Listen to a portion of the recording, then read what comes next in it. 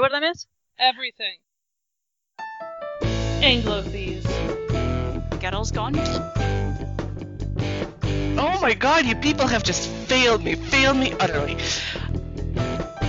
Congratulations, Scotland, we have just gone full Brigadoo. That just explains so much of my childhood to me. Research purposes. It's super important. I hear an awful lot of judgment in your voice. Hello, everybody, and welcome to Anglophese. It's episode 68. And if you're going, hold the fuck up. Wasn't the last one 66? Yes, it was. But Well, we had some problems. we had an episode 67, and it was a really great episode, and we would love for you to be able to hear it. Alas, you cannot, because my recording software failed to record it. Half of it, kind of. But we exist in the timeline in which there was an episode 67. It just died, but we're not going to pretend that it didn't happen, because it did, just, in our hearts. Yeah. And not your ears. Sorry. I was so mad. So mad. Yeah. It was a good discussion, too. Anyway, hi, I'm Raiden. I'm Alina. Kaylee is busy furthering her higher education, so she will not be joining us this month. But it's for a good cause, so keep writing, Kaylee. We love you. That's okay. My cat's here to be our third, if you guys can hear her. Insisting that she's starving. Well, you are a monster who never feeds her. Yeah, absolutely. Absolutely. You should see her. She's gaunt. She's practically not there. All 15 pounds of her. Well, all that 15 pounds is just fluff covering a skeleton. She told me. She would never lie to me, would she? No, she doesn't No. lie. Ever. At all. Definitely not. Especially not when it comes to food. Mm-hmm. So, we do have a topic, we promise. It's not just the two of us blabbering for like an hour. Yeah, although we could do that. Although, yeah, we could totally do that. We could do it for more than an hour. We have. I have decided that our listeners do not know how interesting you are sufficiently. and need to be informed of your general interestingness. Uh-huh. I thought we were specifically talking about the SCA, but okay. So, when we first became friends, listeners, I had no idea what the SCA was. But I've gathered bits and pieces over the years, and I've decided to present them to you in a kind of interview form of where Raiden talks and I ask questions, prompting questions, Uh-huh. and she fills the space. As I fill the space, as I am, frantically remarking a garment that I spent 5 hours working on last week, and then I'm putting in dots so that I can put in pleats for this ridiculous smock of death in which I'm pleating 220 to 240 inches into the neckline of one undergown. And I put in dots every half inch. I put in hundreds upon hundreds of dots for 5 hours last weekend, and it was so hot and humid that the marking pen that disappears when you wash the thing, all the dots vanished. Oh no. No, it was real bad. So that is what I'm doing while we are talking. I figured it was appropriate. Yeah. I'll send you a picture for the show notes of how this is going. I remember when my mom used to sew, she had like a bar of soap, a worn down bar of soap she used to mark things with. Yeah, that might have been better. I'm marking it every half inch, and for 1, 2, 3, 4, 5 inches down. So there are 9 dots in a row vertically, and then 220 inches worth horizontally. So even a bar of soap would not really have done this. So this is not just a long tangent about a dress. We promise the dress is pertinent to this. It's pertinent to the whole thing. So let's start at the beginning. What is the SCA? The SCA is the Society for Creative Anachronism. It is a worldwide educational group that studies the Middle Ages and the Renaissance and does it in a experimental archaeology type of manner. So, like, you make the clothes, you make the food, you eat the food, you see what if there is something that people were doing in the Middle Ages and Renaissance, and there is somebody in the SCA who does it. So we have fighting. The world is divided into 20 kingdoms at this point. It started as a backyard party in 1966 in Berkeley with Marion Zimmer Bradley and a number of other people. Ouch. Yeah, well, you know. Well, what great society doesn't have a problematic founder? Yeah, exactly. I don't remember who was the one who came up with the name Society for Creative Anachronism, but it was essentially pulled out of somebody's butt in order to get a permit at a park for an event. And they were like, you need a name for your group. And she was like, it's Society for Creative Anachronism. And it stuck, as these things do. So we've been going on for 52 years now. And I've been involved for almost 21 of those years. Wow. It's a really big part of my life. Now I have a follow-up question, but actually a slight tangent. You said medieval ages and the Renaissance, but your previous persona was ancient Rome. Yes, there are outliers in all directions. Fair enough. Roman has become a super popular thing lately. I'm going to assume it's because I am a trendsetter. Fair assumption. I guess it's generally if you have enough historical source data for food and dress, right? Then you can make it work. Yeah, there's a handful of people who do ancient Greek, which is even further back than Roman. You know your timelines.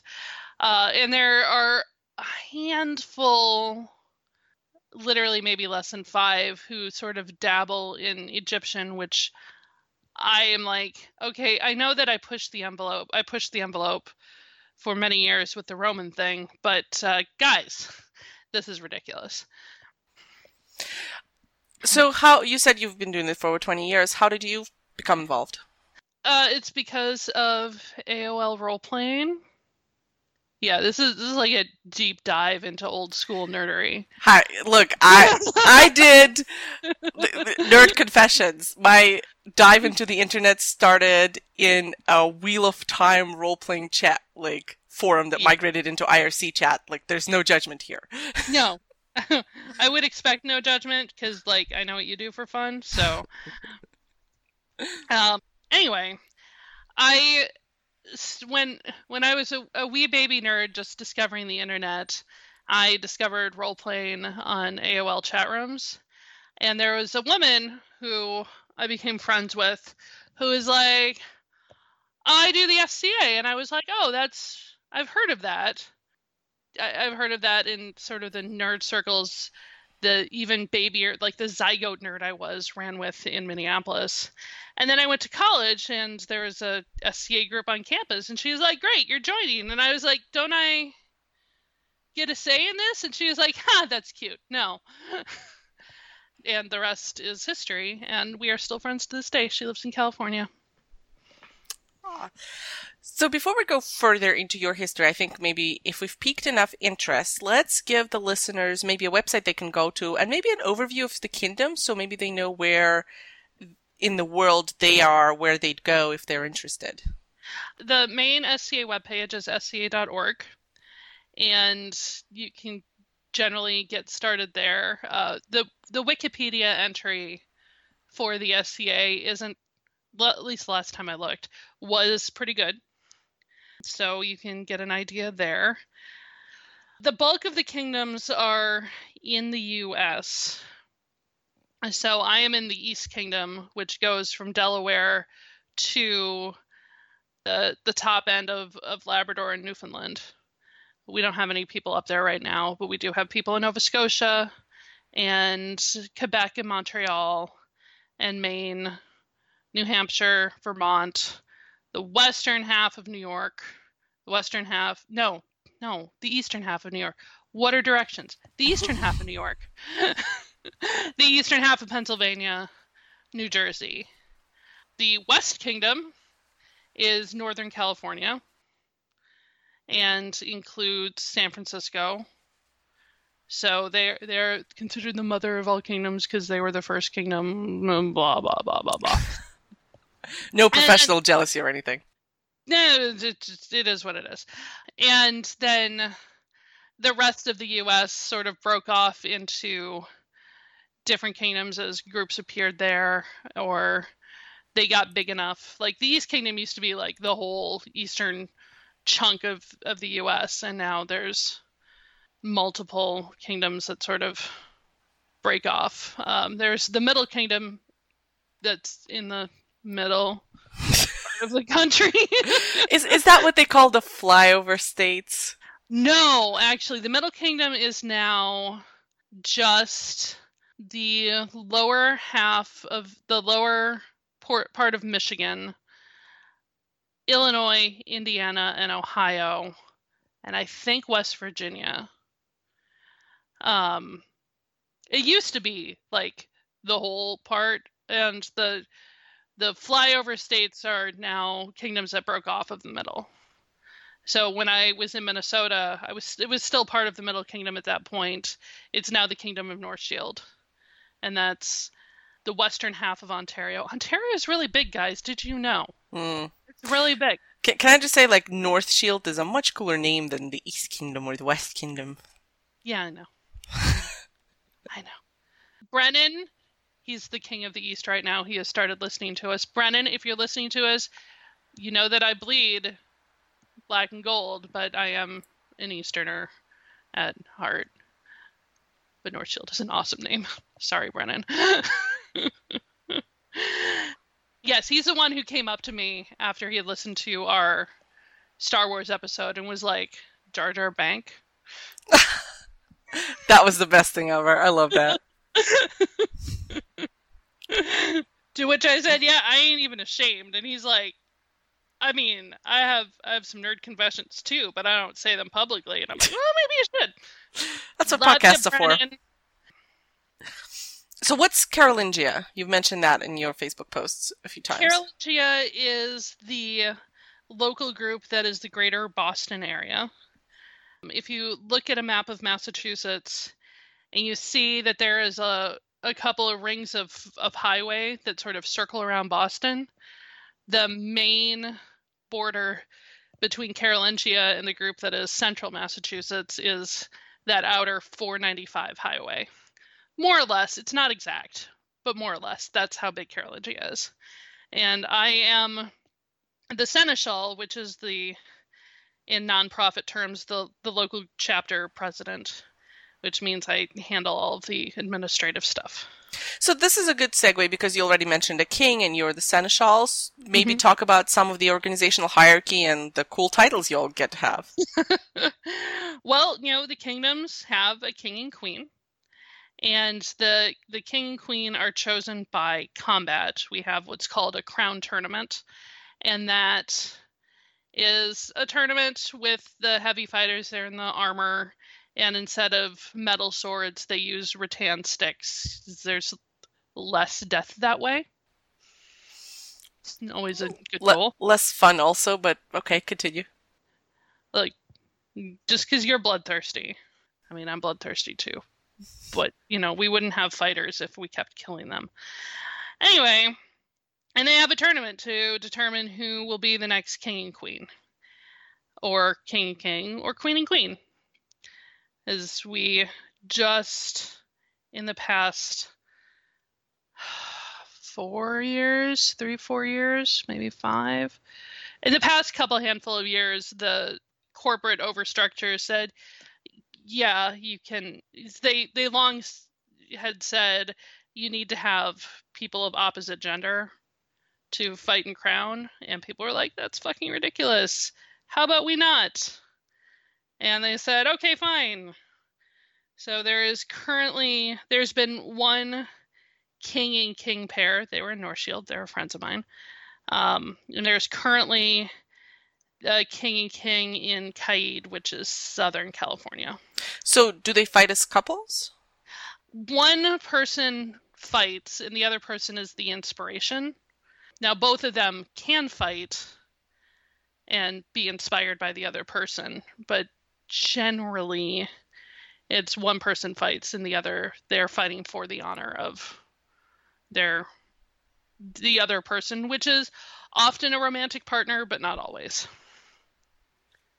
Right, so essentially it could be just somebody you'd like to co-rule with.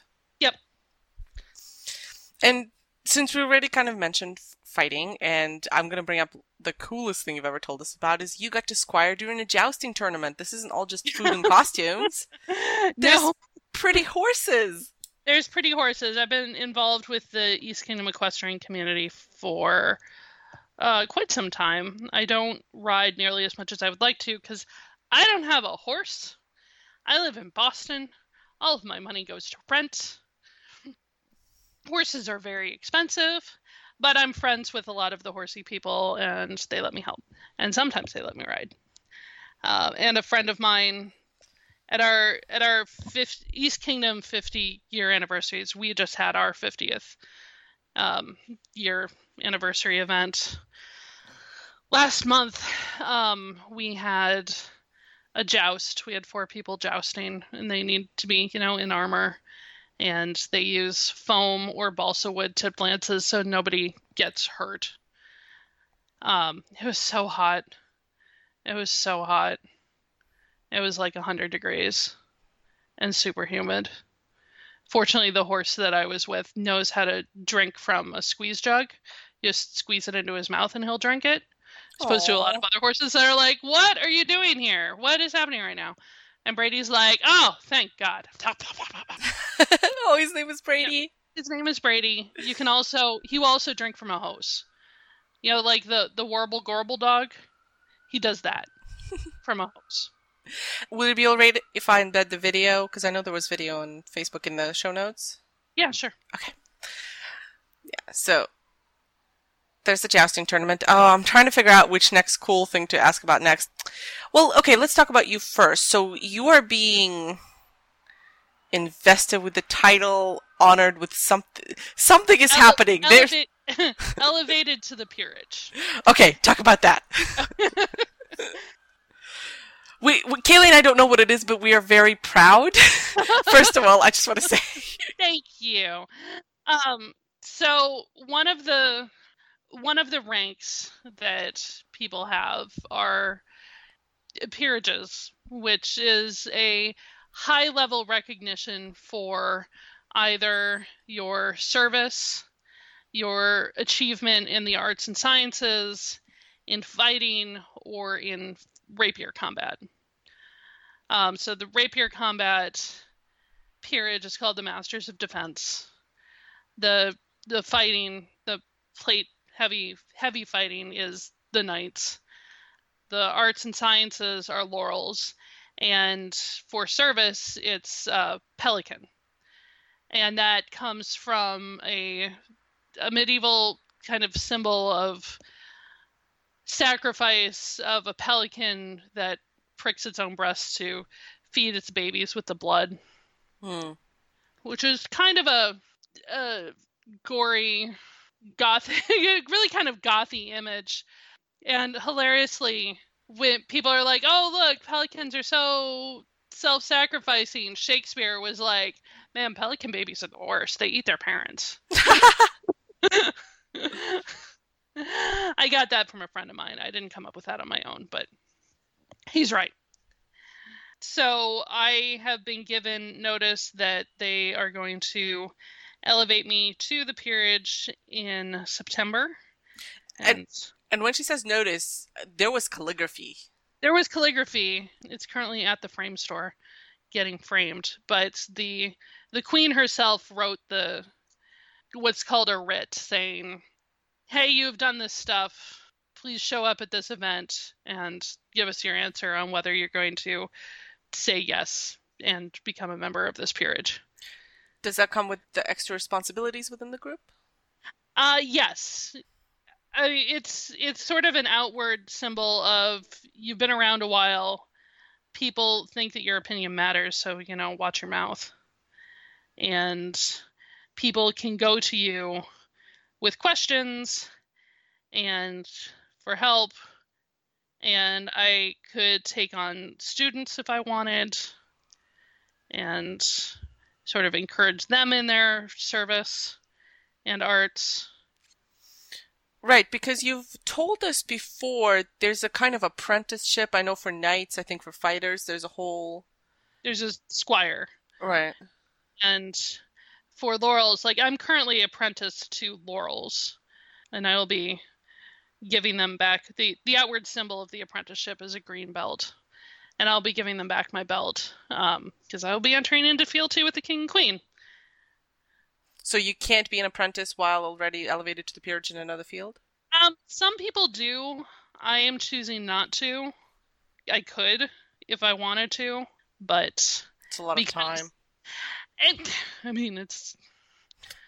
It can be a lot of time, but as my Laurel said, you cannot be the servant of two masters. And if I'm in fealty to the crown, then I can't. I feel like it is inappropriate to be in fealty to my teachers. Which, I'm going to pause here because I think this is one of those things where it may sound, I don't mean to sound denigrating, but a little silly to modern ears, but this is kind of like you get out of it what you put into it, right? And the more, not necessarily historical accuracy, but the more you imbue these things with meaning as you participate in the group, the more you actually get out of it, other than I'm just going to show up and put on armor for a day. Yeah. And you can do that if that's what you want. You can do that. You can show up and look pretty and just hang out with your friends. Or you can do way more. So when we say show up, structured events, small, big, how does Carolingia do it, for example? I'm sure everybody has slightly different.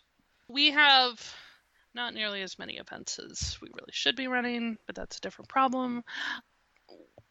We have at least a couple of events a year. Some of them are big. The one we're having in September, our new Baron and Baroness are getting invested. So it's going to be a big event. There's going to be a lot of people there. Is Baron and Baroness your version of King and Queen, or is that a step below, a regional? It's a regional. It's a step below. So they hold Carolingia in trust from the crown. Except that, yes, this is going to sound weird to modern ears. This is how we play the game. We're a barony, which means that we have figureheads who, like a historical baron and baroness, hold their lands because the crown allows them to. And the seneschal is a separate position? Yeah, the seneschal is the modern. It handles the administrative part of the game. So, I'm the one who has to sign the contracts when we rent sites for an event and handle, there's sort of the game side and the business side, and I handle the business side. Yeah, no, absolutely. And I'm guessing maybe some chapters choose to have the same people do that, and sometimes it's easier to just have one person. So did your Baron and Baroness get chosen also by a trial by combat, or an election? No, for Baron and Baroness in the East Kingdom, I think everywhere, but I'm not sure. They're chosen by the King and Queen, but we have an election so that the barony can say, yes, we want these people. So we had, when our current Baron and Baroness said, we're going to step down next year, we said, okay, whoever is interested in running, let us know. And we had an election. We had 3 couples running. And then, based on the vote, the King and Queen made a choice. And they chose who won the vote. but they don't necessarily have to. They can look at it and go, oh, we got a lot of notes from people saying that these people are toxic and would not be really good at running the barony, so maybe we could make another choice. Group politics exist everywhere. Group politics exist everywhere. I ran the election for our new Baron and Baroness, and I'm very proud of the fact that, near as I can tell, everybody who is speaking to each other at the beginning of the process is still speaking to each other at the end of the process, which is really all I can ask. Are you stepping down as Seneschal soon? I thought I saw you mention that. In March. Is it because of the peerage or just happened to? It happened to coincide. Okay. I need to step down next year anyway. I've been Seneschal for 3 years and change at this point, and I am tired. I am tired. It's a lot of work, and I am tired. So I am holding on for 6 months after the new Baron and Baroness are invested, so we're not switching both positions at the same time, which is just chaotic and rude and not great. Switching back to just your personal bit for a second, we've mentioned that your previous persona was Ancient Roman, but we actually haven't talked about your new one.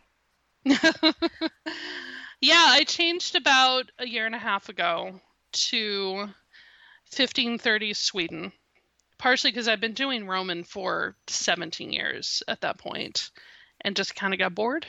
Mhm. I get bored sometimes. It happens. And I, certainly at the time that I switched, I was like, hey, points of history that are chaotic and messy are exciting to learn about. And then I started living in one. Be careful what you wish for. Exactly. But 1530 Sweden is Gustav Vasa became king of Sweden in 1523, and that's the point at which Sweden became its own independent country and not part of the Denmark, Norway, Scandinavian conglomerate. So if you're ever looking to break into a house in Stockholm and it has one of those keypads as a lock, try 1523 as the code. It'll get you into like half of them. I learned this on a canal tour in Stockholm, so I feel comfortable sharing this with everybody. And true story, the Airbnb that Amanda and I stayed in Stockholm had 3 different doors that were keypads, and one of them was in fact 1523. Anyway, so that's the point that Sweden became its own country. And also Gustav Vasa was like, shit, running a country requires money. The Catholic Church has a lot of money.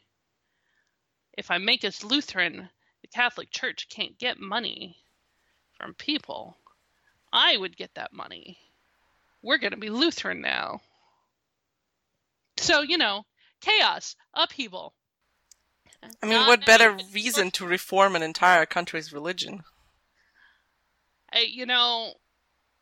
Henry VIII did not just do it just because he wanted to moan ambulance. I was just about to say, everybody says Henry VIII wanted a divorce. He also wanted all those monies from all those monasteries he dissolved. Yeah, exactly. So, the new persona has completely, I know you've spoken privately to us about them, completely new challenges from the Roman one in terms of sourcing dresses and foods and things like that. Anything you find particularly difficult, maybe more difficult than you thought it'd be? I did not realize that there was quite a hole in art history. There are very few portraits of women in that window.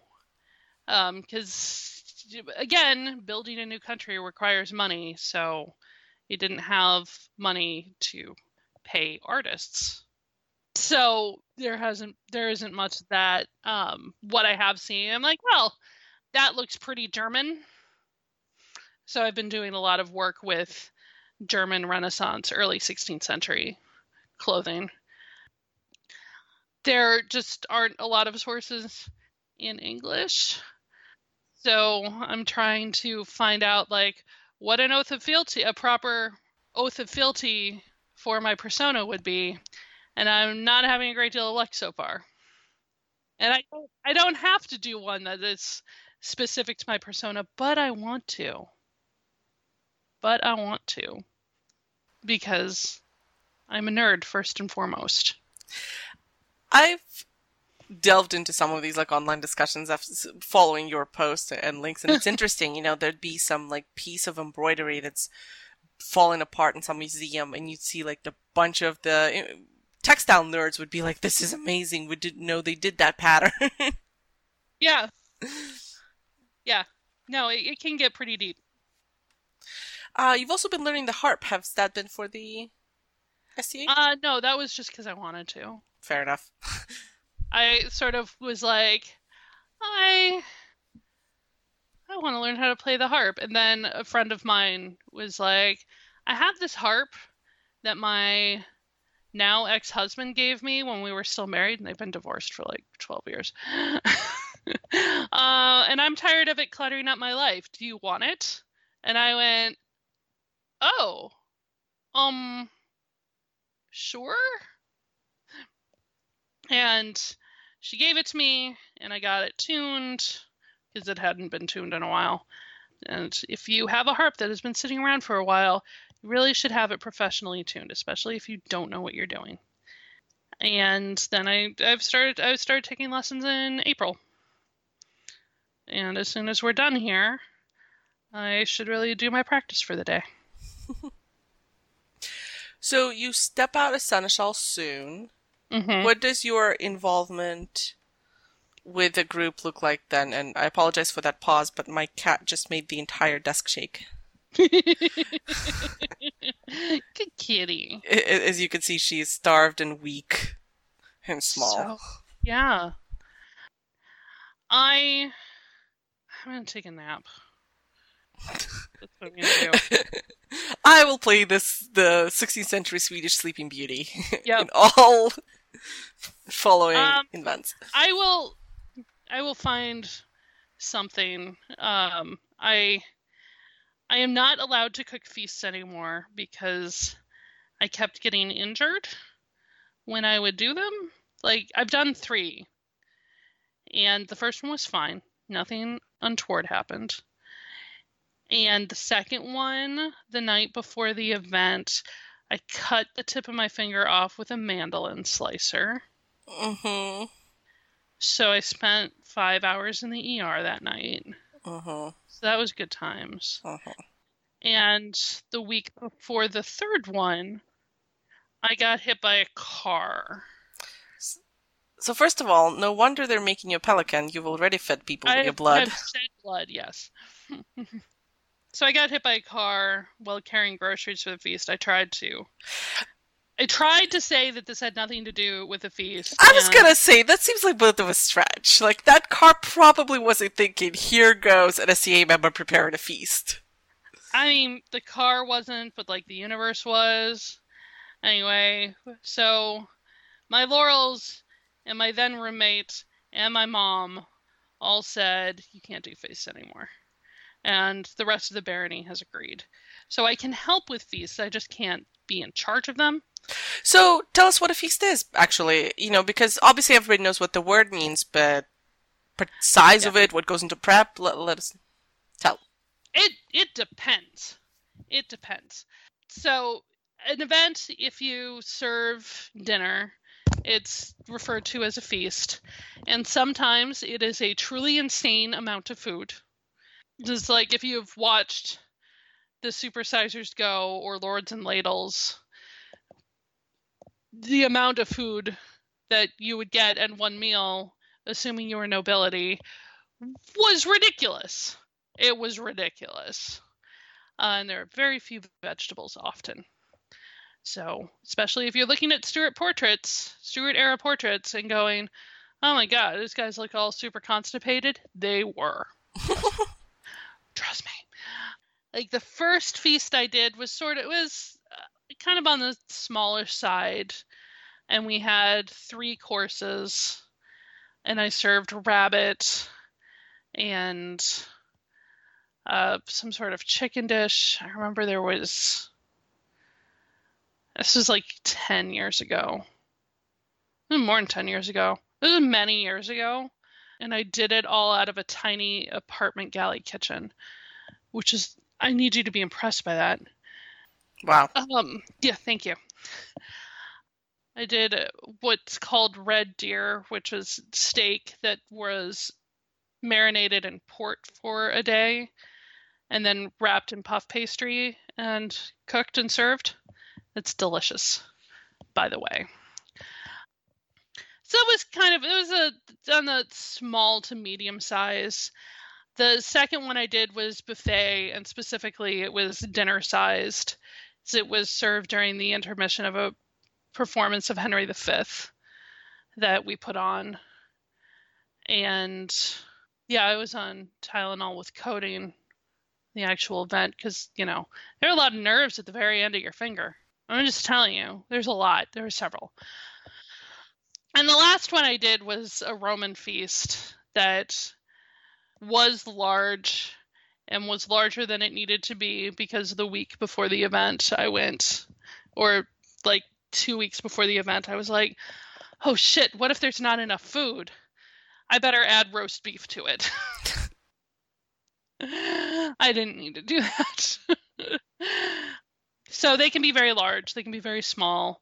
I always tried to make them period and like with actual period recipes and internally consistent, so they were all sort of from the same time and place. Some people don't. All right, so that was actually going to be my follow-up question. So they don't have to match your persona. Nope. And they don't technically all have to be, like you said, you try for consistency, but not everybody does that?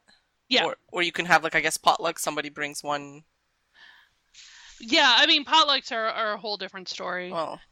But some people go for, we'll be traveling to different places within different courses, or they're just like, I want to do this, and I want to do this, and I thought this would go well together. So what makes it an official SCA feast as opposed to I just invited some friends over for dinner? It's at an event. Okay. So even if you invite just the SCA friends, it's not. It's not an official event. So, I mean, I could do a private thing if I wanted to. That's an interesting idea. I have been doing cooking and managing food for other people's.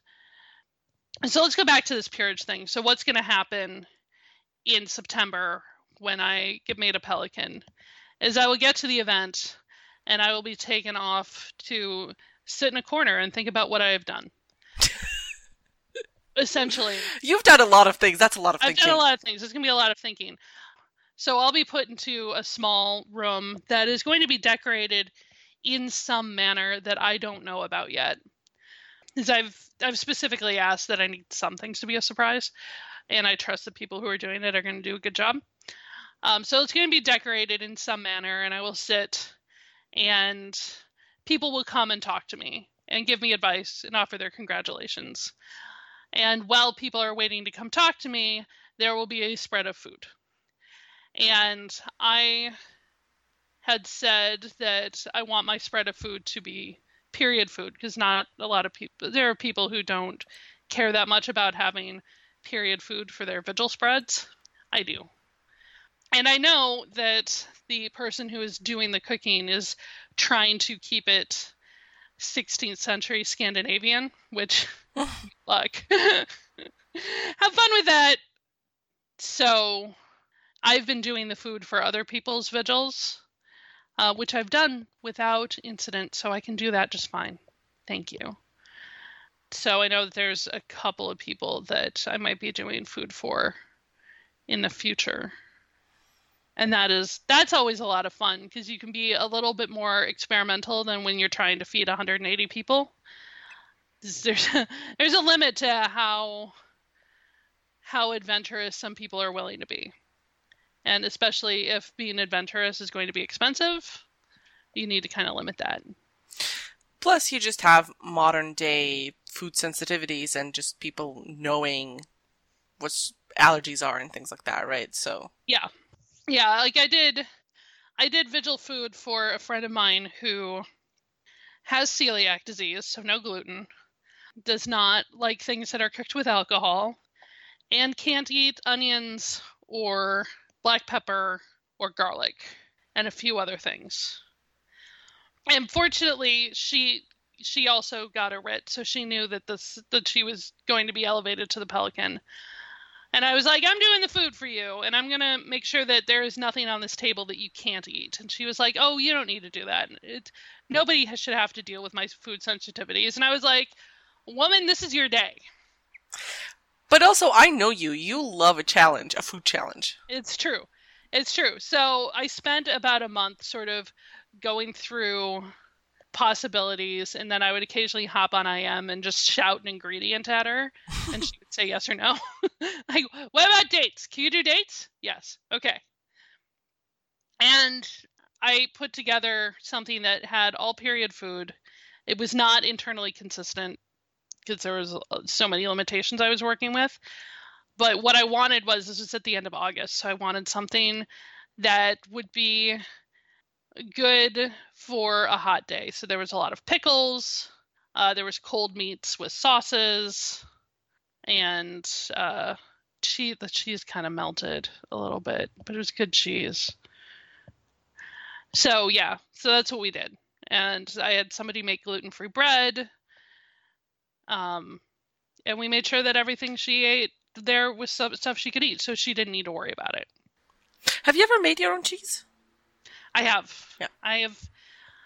Making your own cheese can be difficult. I did a fresh cheese, which is just lemon juice. You know, heat up the milk, add lemon juice, acid makes the milk curdle, squeeze out the whey, boom, cheese.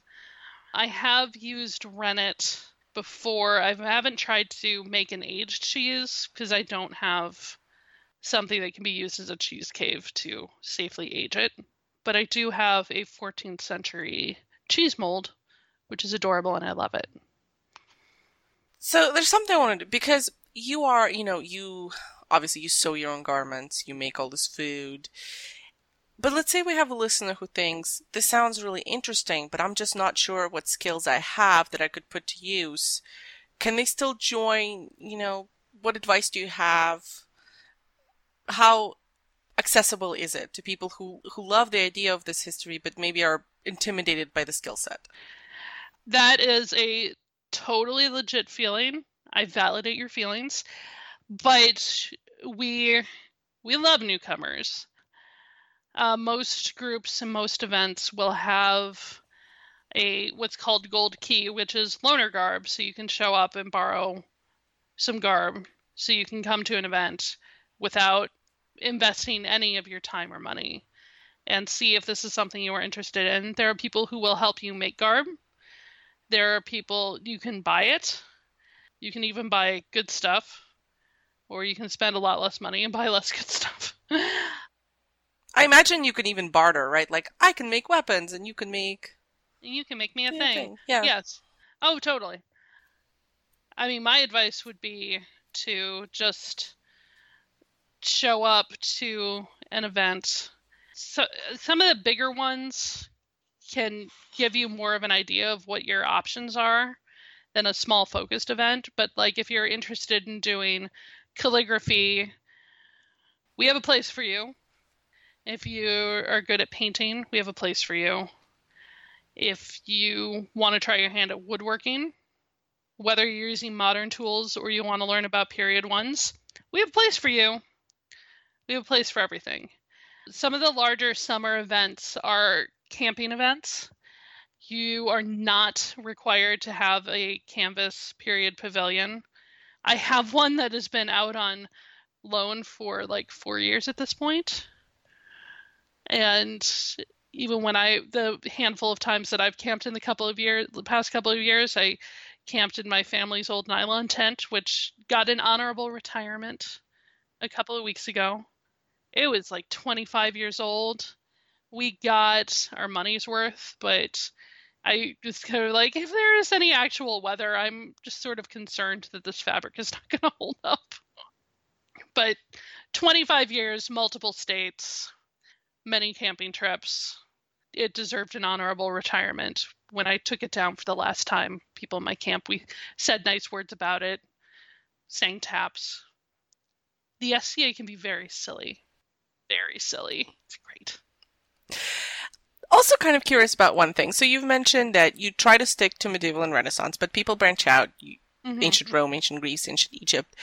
Let's say you have a newcomer who says, I can stick to, the 12th to 16th century, but I want to be, a visiting merchant from China. Yep, we have some of those too. So it doesn't have to be European, is essentially that was the point of my question. Yeah, it does not have to be European. We have a number of people who have Indian personas. That there are a number of people who play Indian personas in the summer, especially as it's gotten hotter. But climate change isn't real. Chinese, Japanese. There is one guy who is a knight from the Middle Kingdom who has an Aztec persona. He's specifically an Aztec who was brought back by the Spanish conquistadors. But he's an Aztec persona. He fights in a jaguar skin. Not real. It's not real. No real jaguars were harmed. But he has jaguar skin covering his armor. There's a small but growing group of people who are exploring Africa. So while the focus is European, Middle Ages, and Renaissance, there are outliers on all points of the axis. There are outliers everywhere. How important is it to the group that a person make real effort to research their authenticity? If you had a person who, had a persona from a period of history that's a little harder to research, maybe particularly if a lot of it's not in English, and it turns out that they just kind of made up, lied about sources, or just didn't bother researching the language, would that be somewhat of a no-no? How would that get handled? Well, okay. There are a couple of layers to that question. If you just kind of want to show up and go, yeah, I'm English-ish. I have this garb that all that's required is an attempt at pre-17th century garb. That is the requirement. So occasionally there's stuff that you're like, oh, you got that from Gladiator, or you got that from Lord of the Rings. That is Eowyn's dying dress. Cool. Like, whatever. That's fine. If you are presenting research, if you're like entering an arts and sciences competition and people find out that you made up your sources, that's a big problem. Because plagiarism ain't cool. Making shit up ain't cool. Saying, well, I saw this here. I don't know how it was made, so this is my best attempt. That's fine, as long as you're being transparent and honest. But saying, I saw this thing, and I made it according to these instructions that I found that are not in English, so you can't read them. Ha ha ha. If you get found out, it's not going to go great for you. Does that ever happen? Come on, give me some old drama. It's not that old. It's happened. Or variations on this have happened. I heard of someone who entered something in a ANS competition that people found on Etsy, not made by him. Oof. Yeah, that's not cool. Don't do that. All right, so I think I've exhausted my specific question. Is there anything I didn't know to ask that you think would be interesting to add? If anybody is interested in looking into the SCA more and thinks, oh my god, this looks super, super intimidating. Yeah, that's a legit feeling. But there are people who are designed to help newcomers. That's their job. They're called the Chatelaine, and each group has one. and each kingdom has one. And if you have any more specific questions, you can find me on the Twitters, and I'll be happy to point you to the right person to answer your question. And of course, I'll link to the SCA.org, maybe in the Wikipedia, any other articles or pages that Raiden will tell me are helpful in our show notes for this. Mm. This is just a really super cool thing you do. I'm always so impressed when you talk about it. And you're kind of impressive in general, what with the foods and the dresses and the... But it's just, you know, when you have a friend who comes home and said, guess what I did this weekend? I squired at a joust and I got to work with a horse, and just, that's just really cool. Not a lot of people get to say that. No, it's true. And it's definitely been a net positive in my life. I don't know if I would have moved to Boston if I hadn't been part of the SCA, because it meant that I had a ready-made social group that I could get, like, do I like everybody? God, no, of course not. There's hundreds of people in this group, and I can be kind of prickly. But it meant that there was already social activities I could go to and a way to actually meet people where we already had a common interest. And that was really nice and made the whole moving thing much easier to jump into. I guess one small follow-up question. When you do move kingdoms, is there any kind of cool, hey, I am a visitor from a neighboring kingdom process you can do? Or do you just kind of show up? Is there a registration of members? There is. You can become a member of the SCA, but it's a corporate thing, and it really has nothing to do with the kingdoms. In Carolingia, in Boston, we used to have a lot of college students, and at the end of the academic year, if they were leaving Boston, the Baron would give them basically a letter of recommendation to wherever they were going to go. Ah. And our college groups kind of died as nerd activities on college campuses became more varied, so people had more choices. So that has kind of died off. And it was a very neat tradition. When a king and queen visits another kingdom, can that be like a whole big thing? Oh, yeah, it becomes a whole big thing, yeah. Like right now, literally right now, Pennsic War is just starting up. Pennsic is the largest SCA event in the world. And it's a 2-week-long war in western Pennsylvania, just about an hour north of Pittsburgh. And many of the kings and queens of the known world will be there. Probably not all of them, because it's a long flight from Australia. But they will all gather together at opening ceremonies and decide who's going to fight on which kingdom's side, because the war is between the East and the Middle, and they gather allies, and then they fight for a week. So is this a reenactment of a historical war, or is this a tradition within the kingdom? It's within the group. Within the group. Since we don't reenact anything specific. So why these two kingdoms? What happened there? Well, there's the traditional story, which is a man named Caradoc was king of the Middle and was like, I'm bored. I think that we should fight a war with the East. And he sent a letter to the East, and nothing happened. And a couple years later, he moved to the East, and then became king of the East, and found the letter, and was like, ha! The king of the Middle has declared war on me. It was me. I accept. Ha ha ha. That didn't happen. Oh my god. Can I just say, I'm bored, let's start a war is the most authentically historical thing. Yeah, pretty much. And this is the 47th Pennsic War. So it's been going on a while. Well, people just got together and was like, hey, we should have a war. Loser gets Pittsburgh. And that's how that happened. And it just sort of stuck, and it grew, and it grew, and it grew. It was a weekend event, and now it's 2 weeks.